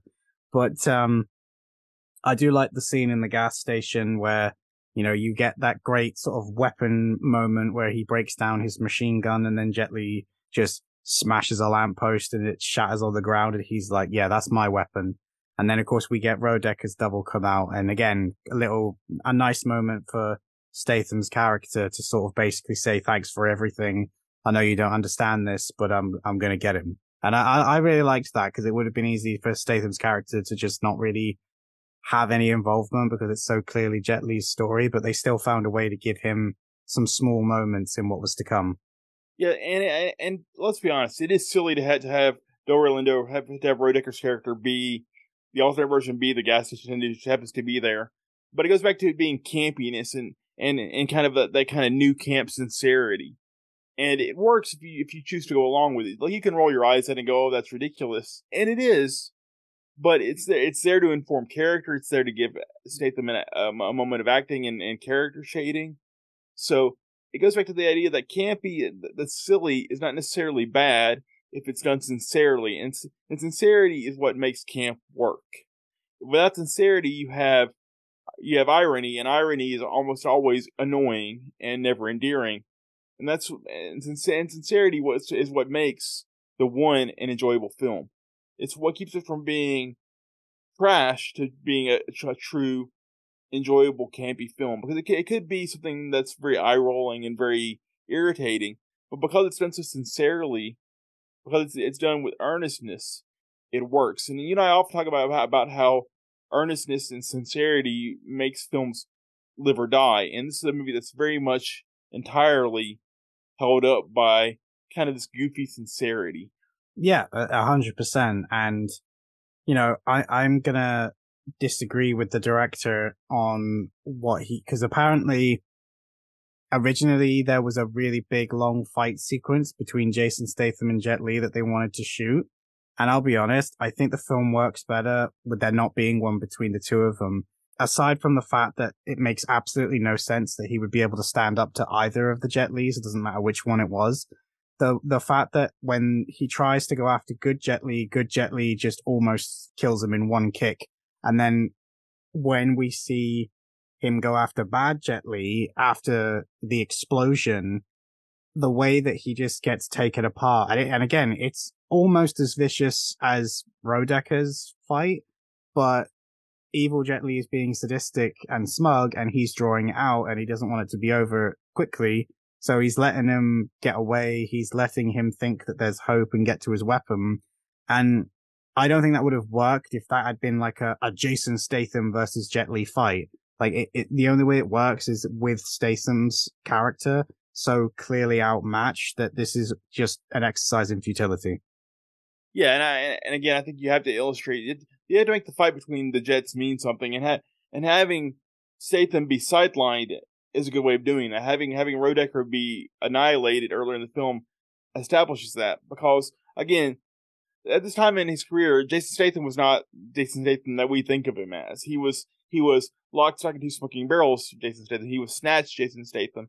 He wasn't yet action star Jason Statham. He wasn't the guy who had worked with Corey Yoon and become a bigger action star. That happened because of this film, but no, he wasn't there yet. So having those characters be sidelined again takes it back to being the Jet versus Jet show, which is really the main event of why we're watching this movie. Because again, that's how they sold the movie. That's what we're there to see, and the movie does a really great job of building up to that point where that's really the only fight that matters. The only fight you really want to see is the two jets go at each other. And that fight is well worth the wait, because whilst perhaps die-hard martial art fans might be disappointed that you're not looking at a kung fu spectacle in the same way as something that you might get in the 80s or the 70s, but what we do get is a fight between two beings that are well beyond the abilities of a normal person. And it actually got me thinking, because we said earlier that this film definitely takes inspiration from The Matrix, and this fight definitely reminds you of that if somehow you've forgotten during watching this. But the other thing that this fight reminds me of is Jet Li kind of had great training to do this sort of wire work mixed in with CGI effects, because he did a lot of Wuxia films. So he was already kind of used to doing these over-the-top characters that had fantastical powers. And it made me smile in retrospect how similar this final fight is, maybe not in execution, but in design, to a lot of the fights that he had playing over-the-top martial art characters that can run through the air and have their own version of superpowers. And I just thought that was really interesting, watching him sort of ramp up from being able to fight like a normal human to both versions of Jet starting to use their powers. Evil Jet has, a lot more control over it because he's been doing it longer, but good Jet can still do it back. Like he's learned enough in a short space of time to hold his own. And obviously it comes down to the moral lesson of, whilst he was trying to do this in anger, he couldn't win. And that's its own little thing. But I found a lot of parallels between the old style Jet Li Wuxia films and this new, like American, as you said, new wave version. Yeah, and so much, and to me, it's really the melding of two, because in America, you've always needed an explanation for why these things happen. They have to be like superpowered beings that are enhanced by the sci-fi element, whereas in Hong Kong, they could just be really good martial artists, and through being good martial artists, they can walk on air. And yeah, here in America, that doesn't fly. Americans don't buy that generally. They have to have some sort of plot explanation, and the movie does a really good job of slowly ramping up to that, so when they do kind of go ham at the end, it makes sense. And while, again, you're right, it's not the most intricate kung fu fight you'll ever see, but it is quite an accomplishment from a technology perspective. Not just the Matrixy stuff, but again, the face replacement stuff is really at its most in this final fight scene. And it's a wonderful melding of body doubles, facial replacements, and all kinds of practical effects to make it look like this man's fighting himself. And it holds up really, really well, even on a high-def print. If you're watching it in 1080p, you can maybe see a little bit of the seams there, here and there. But for the most part, if you're just watching it casually, the effect 100% works, and it keeps you entirely engaged while you're watching basically Jet Li fight Jet Li. And in a 23-year-old movie, that's really impressive. Yeah, and I will say as well, I don't find myself annoyed when the power stuff happens. If anything, it actually helps. And the way in which the sound design of when like evil Jet Li does one of these big power moves or uses his abilities to cheat how physics work, and like he can just dash across the screen very quickly to follow up one of his martial art flurries. I actually found myself really enjoying that as much as the martial arts stuff, because it makes this fight sequence as a whole package so much more unique than any other version of actor fights himself. Because let's be honest, the idea of a martial arts star having himself be his on-screen double isn't new. Jackie Chan did it. Van Damme's done it about 10 times, I think. And almost all of the big guys have had a film where they've played more than one role.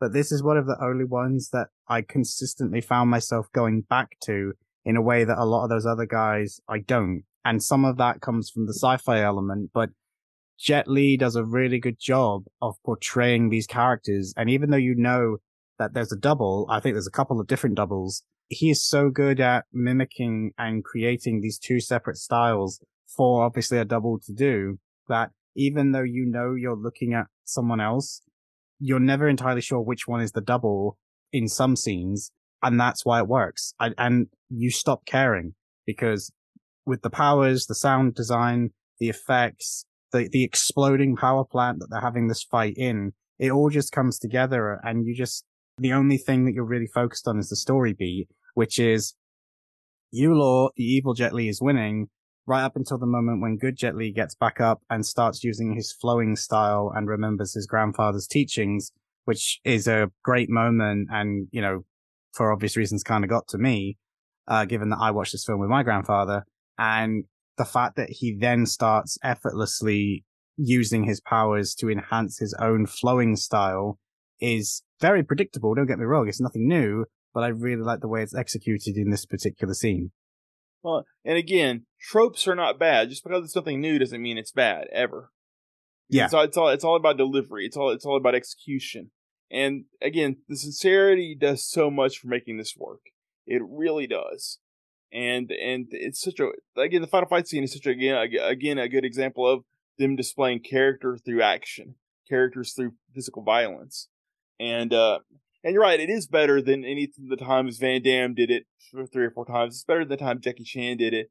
I mean, because a lot of action stars have done this, but none of them did such a good job. And I say this with no caveats, no exceptions. Nobody's done it better than Jet Li because he felt like 2 distinct characters. That's not true of Double Impact. That's not true of Jackie Chan's Twin Dragons. You know, yeah. I mean, it always feels gimmicky in those movies. And to me, the one's biggest accomplishment, really, its biggest triumph, is that the Jet Li versus Jet Li thing, to me, doesn't really feel like a gimmick. It doesn't feel gimmicky. You just kind of get wrapped up in this kind of earnestly goofy story. You care about what happens. Whereas in Double Impact or Twin Dragons or in his other films where actors play themselves in multiple roles or play twins of themselves, you invariably just start trying to watch to spot the seams or, oh yeah, that's a body double, that's a guy in a mask. You don't do that in this movie. You just kind of just let it wash over. You just accept that, oh yeah, it's 2 Jet Lis. You kind of, on some level, just accept that's what you're seeing because the effects work is good enough to convey that. But mostly it's Jet Li's performance because he really does sell the idea that it's 2 different characters. But it also helps, in my opinion, that they don't have what nearly all of those older films have, which is that scene where they're both in frame together and they're both like looking at each other, but in the same frame. And it's so obvious that there's just a split down the middle and then, you know, they're stitching together 2 different scenes. And the fact that they avoided doing that and decided to just cut more, basically, and to have it all done through acting, you could argue that, oh, well, you know, they're not actually on screen together that much. And it's like, well, no, they're not. But when they are, it's because of a reason. They're not just doing it to go, oh, look at this cool new thing we learned how to do with the camera, which is what like Twin Dragons and Double Impact definitely feels like at points. The fact that the final fight is still a good final fight in spite of the fact that it's Jet Li versus Jet Li says everything. And, you know, they have this big slow motion type fight where sparks fly everywhere, and to demonstrate how fast they're moving, the sparks are moving in slow motion. That's the only bit that didn't quite age as well, and I think the HD isn't doing it any favors because you can see the aliasing on the 2 jets. But again, I can't hold that against the film. You know, that wasn't the original situation that they were going to be making this film for. Those weren't the circumstances. But it still works for me because you're all in on a narrative level, and then it finishes it off nicely by good Jet Li gets a weapon, swings the axe down on evil Jet Li's head and doesn't kill him. He stops. And it's like, he is good Jet Li, so therefore he cannot kill evil Jet Li. He's going to chuck him over to Jason Statham so that he can go and serve his time in his prison sentence. And in the Hades universe, you can't forget that it's called Hades because this is not a subtle film. No. And you do get that moment where both Jet Lis get taken through the wormhole by accident. And this actually made me chuckle because basically evil Jet Li tells them that the other Jet Li is the evil one, and they just believe him, which in and of itself makes me laugh. Like, these guys aren't that smart. So they put good Jet Li in the chair, and then Jason Statham sees that good Jet Li's wedding ring finger still has the imprint of his band. So he's like, no, it's the other one. Don't make a mistake. Now that in and of itself is clever, but then when they go over to the evil Jet Li, the first thing they do is take off his sci-fi watch that quite clearly didn't come from that reality. So you think, that watch wasn't exactly subtle, guys. That made it freaking obvious which one is the evil Jet Li. That's not they're right. That is very much a plot problem, and that's not my biggest plot problem with the end of this movie. And I'll forgive this plot thing because it sets up one of the greatest endings of all time of an action film.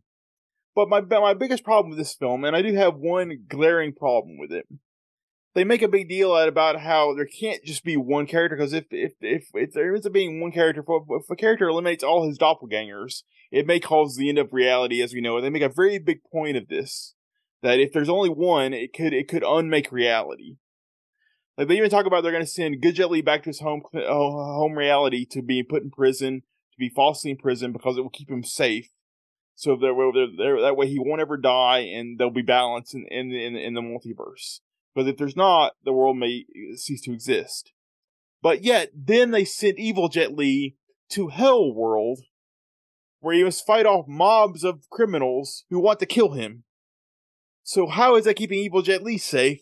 What if one of those space criminals, what if one of those Hades prison colony criminals shanks Evil Jet Li?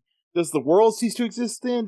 Why are they putting Evil Jet Li at risk of dying if one of them dying could cause the end of reality? To me, that's the biggest plot glaring thing about the entire film there. But it's okay, because in the end, it leads to that great scene at the end, which is really the scene everyone really remembers from this film. It's really the scene that kind of has kept this movie in the consciousness of action film fans for 20 years. But still, that little story setup kind of bothers me, because, again, they make a big deal about it. If there's only one, reality may be destroyed, but then why are they sending this one to a very dangerous place? It always bugs me a little bit. Do you know what? I actually agreed with you, and then as you were saying it, a thought occurred to me, which is that these people are quite clearly idiots. No, because in the hospital scene, one thing we didn't mention, because I was about to say it's not that important, but actually now I'm wondering if it is.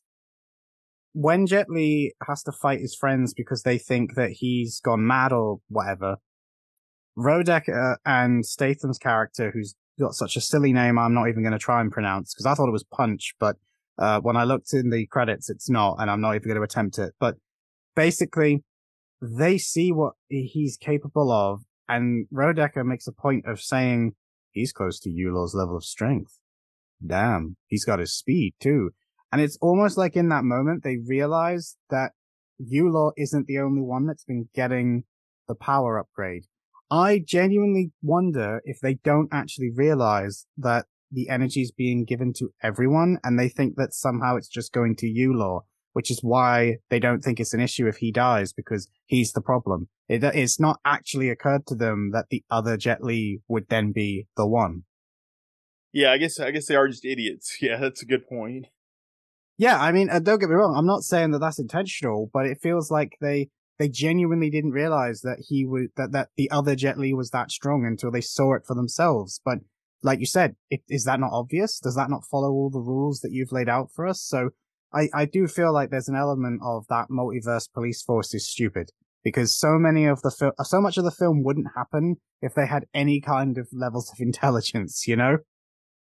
Yeah, like, why wouldn't you just keep Yulor in, like, his little Hannibal Lecter prison cell for all eternity? Once you get him in there, why send him to, like, Hades world or whatever? Just leave him in his little metal box, you know? There he's safe. There he's not going to kill Good Jet Li. You know, just leave him there, you know? Yeah, but exactly. Then we wouldn't have a movie, you know? No, yeah, I know. But yeah, and like you say, it leads to two more sequences. One, you know, is the very end, and one is more memorable, which is obviously Yulor ends up on the penal colony, and he, I swear that's the most savage Jet Li is throughout the entire film, just beating up all these poor stunt guys, like just blitzing them. But it's such a good scene, and obviously there's the line I'm not going to say, but it's definitely the line that everybody remembers from this film. Well, I'll go ahead and say it. He goes, I am Yulor. I am nobody's bitch. You are mine. And I gotta tell you, man, again, I saw this opening night, the night it came out, and it had a packed theater. I was with a bunch of my friends.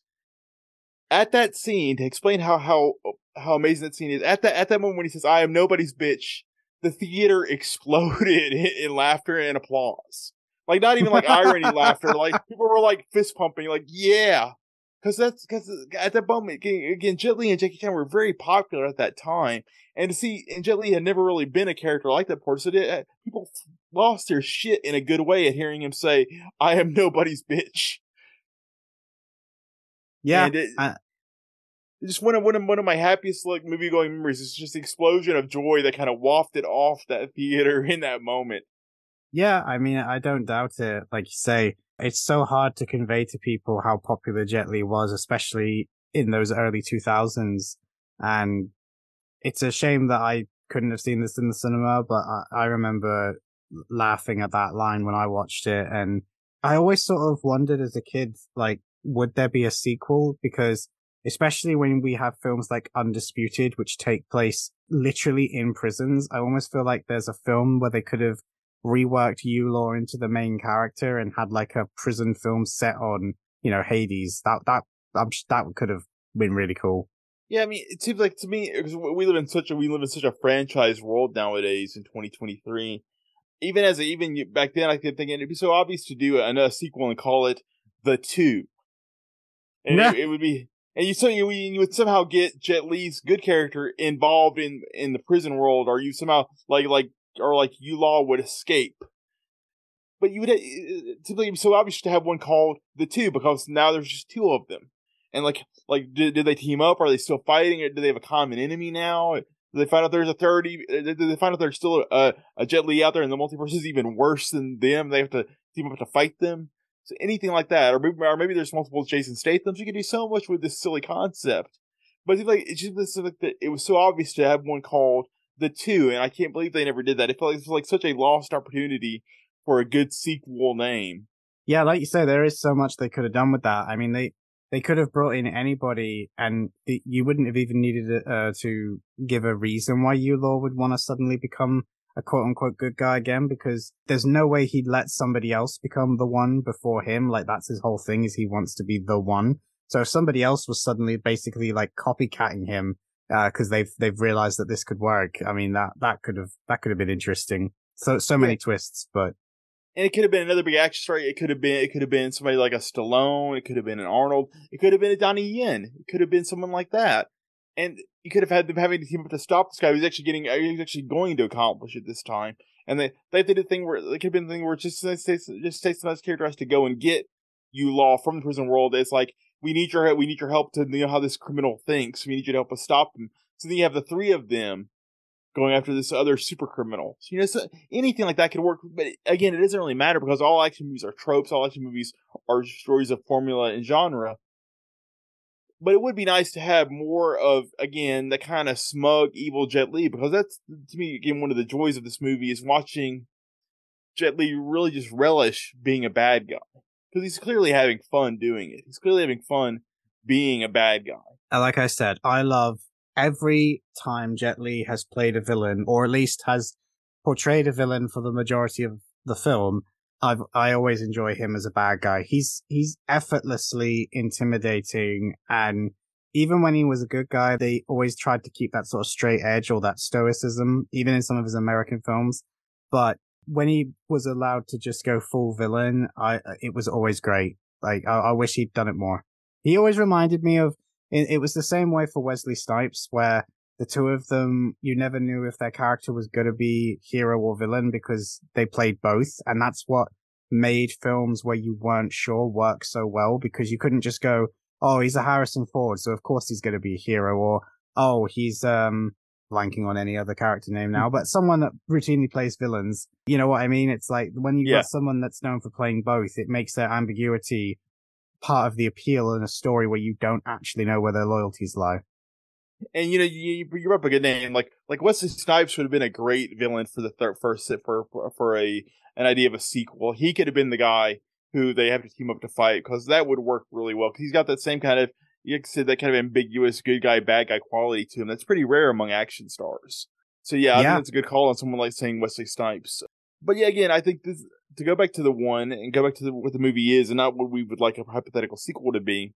The one is a really underrated film. It's like a lot of Jet Li's films in general. It's kind of been forgotten, and I don't say that lightly, because you're just not talked about amongst regular people much anymore. Like, everyone talks about like the Ip Man films and like The Raid and The Raid 2 and The Night Comes For Us and all these kind of Indonesian or later day Hong Kong movies, but people that kind of sleep on these American endeavors by these old Hong Kong stars, and they're good. And the one is unfairly kind of slept on even more than say Unleashed or Kiss of the Dragon or those films because it's got such a goofy premise. Because again, the jet versus jet thing is a goofy idea, and people kind of dismiss it. So for any of those who've listened to this entire episode and kind of maybe you haven't seen the one, maybe you're on the fence about seeing the one, I highly recommend tracking it down because it is one of Jet Li's better English language films, and it's unfairly maligned by a lot of people. Like it doesn't have a lot of fans, but the ones who do like it, like me and Scott, really like it and think it's got a lot of merit. And if you're a Jet Li fan, I can't imagine you haven't seen the one, but if you haven't, it's one of the shining examples of what Jet Li could do as a performer. And it's kind of strange that of all the Hong Kong films Jet Li made, that one of the ones that best showcased him was not a Hong Kong film, but an American film where he was kind of out of his element in a sci-fi picture. But in that new setting, in that new environment, he really did soar and show everything he could do as both a physical and emotive performer.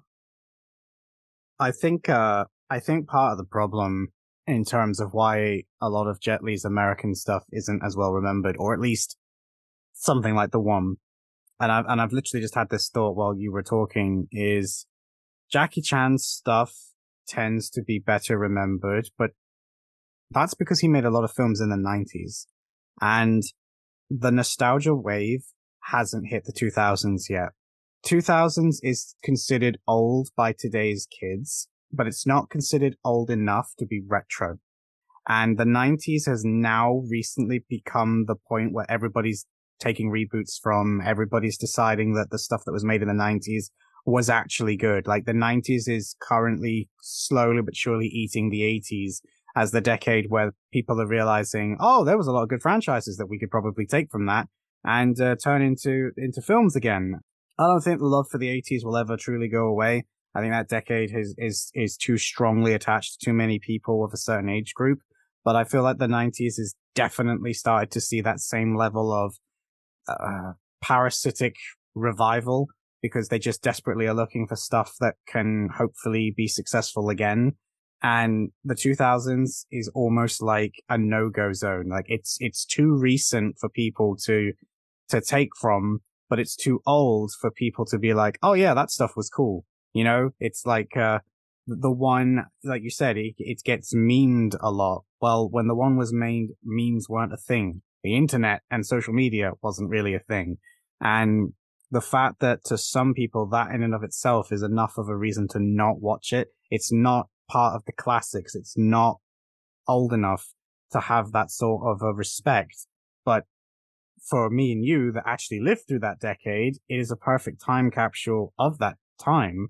And that's what makes it work alongside good acting performances, good fight choreography. Again, this is done by Corey Yuen. You're not going to be watching some American guy that didn't know what to do with Jet Li. Like, this is Jet and Corey. There's nothing bad about this. There is no negative reason to not watch this. The effects have aged really, really well. The only thing that could possibly put you off is if this is something you've never seen before. And if you've never experienced films from this era, then this is going to be a bit of a culture shock to you. But don't fight it. Just embrace it. If you want to laugh at it, laugh at it. If you want, you'll have a good time. You know what I mean? Yeah, I've often taken the stance as if you watch a movie and you engage with it sincerely, you may laugh at the awkwardness of it and all of that initially. But if you truly give yourself over to watch the movie, that laughter will give way to just sincere appreciation over time. Like the laughter will go from laughing at the movie to slowly laughing with the movie. Because the movie is self-aware again, I can't say this enough. It is new camp. NU-camp. It is very much camp of the 2000s. And if you realize that it knows what it is. It knows entirely what it is. But it's not winking at you ironically. But it's asking you to buy in and go along on the ride with it. And if you're willing to go along on the ride with the one, you'll have a good time. So, one final thing then before we kind of wrap up. What did you think about the ending for Gabe? Because essentially, Jason Statham tricks the police department and doesn't send him back to get in prison for life. He sends him somewhere else. Now, when I watched this originally when I was much younger, I actually thought he sent him back in time. But rewatching it, I've realized that that's not what he actually did. He sent him to yet another reality because that's why the cars are weird. And obviously the signs being weird don't mean anything to me because I don't live in America. For all I know, that's what the signs were supposed to look like. And now, obviously, I get it. But back then, I didn't pick up on all of the like ridiculousness. So I find it really interesting that they sent him to a parallel reality where basically he was able to live out the same thing that he did that originally landed him Carla's character TK, and that she's got the exact same job in this reality that she does in his. So I thought that's kind of an interesting way to end for his character, you know? Yeah, and there are some dark implications of that. Like he's basically going into this world to basically, with all this prior knowledge of this person that he. But if you look at it, the way I look at it, I try to take it to, again, a sincere read on it. Because that's what it's intended as. It's meant to be a happy ending. Because the world he's into is clearly meant to be happy. Like, it's very bright, it's very colorful. The signs talk about how Los Angeles is one of the cleanest cities in America, which is, again, you're not from America, so you don't get how kind of silly that is. But the fact that everything's so bright, sunny, clean is meant to be kind of shocking. But it's also meant to be like this idyllic world. So it's kind of the perfect reality. And you can look at it as kind of dark, where he's going to kind of step into this other Jet Li's life. But when I watched it again recently to prep for this episode, I realized that in this happy world, in this like bright, sunshiny world, the other Jet Li, the Jet Li that was there, had been killed already. Clearly, earlier, before he met this version of his wife, before he found the version of his dog. So that Jet was already gone. So this soul, Carla Giano's character in this world, had been kind of lost. She was never going to have her soulmate. She was never going to have that person because that person for her in this world had been killed by this villain. So in a way, it was a happy ending for her too, because now she gets to live out the life she was always meant to have with this other person who's basically as much a stand-in for her, for who she lost without knowing it, as the person that Jet Li's character lost. So they're both getting basically rematched because they both lost their other halves. Now, Jet Li's character was aware of it, she was not, but they both still went through loss. So I think it's happy. I think that if you want to read it as darker than intended, you can. But I think it's intended, again, as everything else in the movie, meant to be read with a little bit of sincerity and earnestness, and just meant to be like, no matter what, love finds a way kind of thing, Like no matter where they are, they will find each other. They will love each other, I mean, I'll be honest. That was the only way I ever read it. I never read it in a darker way. But then I think that comes down to the fact that, like you said, I've always been much more sincere with films and taking them at their word. It's like, yeah, you can put that cynical spin on it, I suppose, or that more modern spin on it. That, I'll leave that there. But it's definitely meant to be the happy ending for the two of them. Like, they get a second chance, essentially, which is not something that most people get when those things end. Yeah, and I never really thought that myself either until I've been on social media, I've been on the internet for many, many years, and you read other people's reactions to these films, and I've read some negative readings of that ending, and that comes from modern day cynicism. Because people so often look at read media through their own kind of cynical, late 20th century prism, and so much of this early media that we watch and consume was not done with cynicism.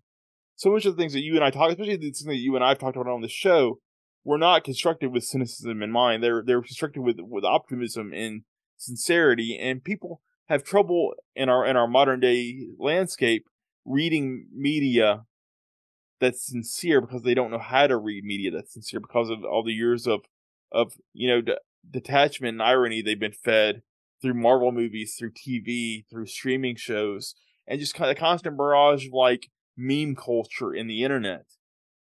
So it makes reading movies like The One hard for people who are younger than us who didn't see those movies when they were new, because they didn't have that. Because now they see everything through a sheen of detached irony, and we came to that later in life, so we don't necessarily fall into that as easily. if that makes sense. I feel like I've kind of rambled a bit there, but I think you get what I'm saying. Yeah, no, I get it. I don't think it necessarily applies to just people that are younger than us. I definitely think this is something that affects people my age and older, because we are a few years apart from each other, not drastically, but enough to be a difference. And it's one of those things where I think at the end of the day, some people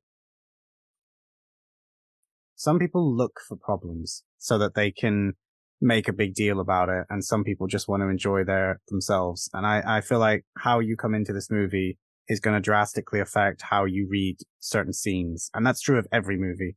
And I feel like if you're just going to look for problems, you're going to find them. In a perfect 5-star movie, you'll still find problems, because filmmaking is not a perfect process. And if you're wondering why you can't find that perfect movie, it's because you're looking for the flaws. Instead of looking for the flaws, just enjoy the movie and engage with it at its level. If you're watching a small budget movie, you've got to understand that. And if you're watching a massive blockbuster, then you're probably not going to find intrigue and commentary on society in it. You might, but I doubt it. And if you're watching an arty independent film that is being shown in your local cinema, then you're probably going to get that, but you're probably not going to get massive special effects and flair and XXX. My point is that every film is trying to do one thing usually very well. Sometimes they succeed, sometimes they fail, but you're not going to get your specific taste in every single film. And with that said, I think we're going to end it there. Well, I just want to add one thing to that, and sorry, it's a brief thing. You're right. It's all about what you carry into the film with you. And if you go into any movie looking to find a new favorite film, going in with positivity and hoping that it'll be something you'll enjoy, you'll still see a movie with flaws. But if you go in, it's going to sound dopey, but if you go in with love and enthusiasm in your heart, you may fall in love with that movie, and you'll find the flaws that you see in the film can be things that you love about it too, because a lot of things that we love in life are flawed, but we end up loving the flaws just as much, because everything that's weird or bad about this movie, I still like as much as I like the things that are good about it, because that's all in how you approach it. And I think that way of reading films, going into it with an earnest positivity, leads to better enjoyment. And if you're going to watch The One, and I really do think you should if you haven't seen it, and if you haven't seen it in a while, which I guarantee you probably haven't seen it in a while, go back and watch it again, because it's aged really well outside of like I said, the needle drops, which again make it very much a time capsule of where it's from. But from a technological perspective, it's aged very well. So if you haven't seen it in a while, go back and rewatch it. I think you'll find a very fun, very enjoyable, fast movie that doesn't take a lot of time, knows what it is. It really wants nothing more than just to entertain you, and that's what we should want out of a lot of our action films. We should just want entertainment, a little bit of escapism, and occasionally to watch Jet Li be cool. And not only is Jet Li cool in this movie, he's cool times two, and what more could you want from that? Exactly. And with that said, I agree with Matt. I mean, I'd like to think if you haven't seen The One ever, you see it before listening to us talk about it, but I know some people aren't like that. So if you haven't seen it, definitely go watch it or rewatch it. I'm 100% in agreement with Matt on that. I'm going to thank Matt once again. And where can people find you if they want to, come and seek you out and stalk you online? Well, I'm a lot of places, because as you know, the Twitterverse is our own personal Hades colony now at this point in 2023. So I am on Twitter, I am on Blue Sky, I am on Hive, I am on Instagram. I am all those places as Wheels Critic. That's like wheels on a car, plural, followed by critic, like I'm a film critic. Wheels Critic. My name is Matthew. It's Matthew Essary. Essary is my last name. Come find me. I'm on Letterboxd. I'm on all those things. Come find me. We'll talk about movies. We'll talk about cartoons. We'll talk about video games. Come check out my writing. I write for Polygon. I write for Synapse.co. I write for Film Combat Syndicate. Come read my writing. Just come find me. Again, Wheels Critic on all social medias. I'm a film journalist. I interview creatives. I review movies. I'm a Phil Ronan, and my sword is my shitty movie opinions. Come find me and let's have a duel. And on that bombshell, I shall hand you over to the me of the future, who will tell you what's coming next. All right, ladies and gentlemen, there you go. Once again, thank you to Matt for coming on the show and being an absolute blast. It is always a pleasure to have Mr. Essary on the show. And as I said in the intro, next week we're going to have a brand new guest to talk about New Police Story, and it will make sense, sort of, why I have done this. But you'll have to wait until then to find out what that is. But until then, guys, stay safe, look after yourselves, and I will see you in the next one, and then it's time for Ninja Movies. On the Action Addicts Podcast.